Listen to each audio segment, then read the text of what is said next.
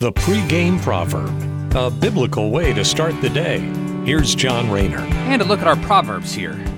Contemporary culture, or the modern world that we live in, likes to say that when bad things happen to bad people, it's called karma.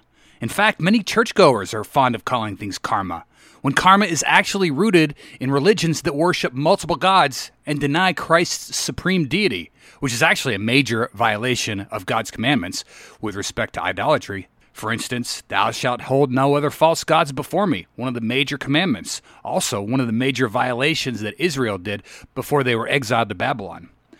Anyhow, not only is calling something karma a heresy, but celebrating when your enemy runs into trouble is actually unbiblical, and that's what our Proverbs get into today.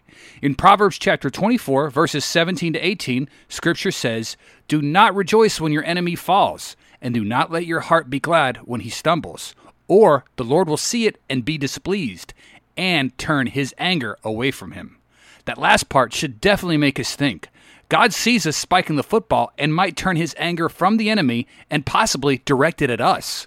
Besides, rejoicing when an enemy has bad times is actually prideful and vindictive, both of which are unbecoming of a Christian. Instead, when an adversary is down and out, we should use this as an opportunity to share the gospel and even reconcile with them depending on the circumstances.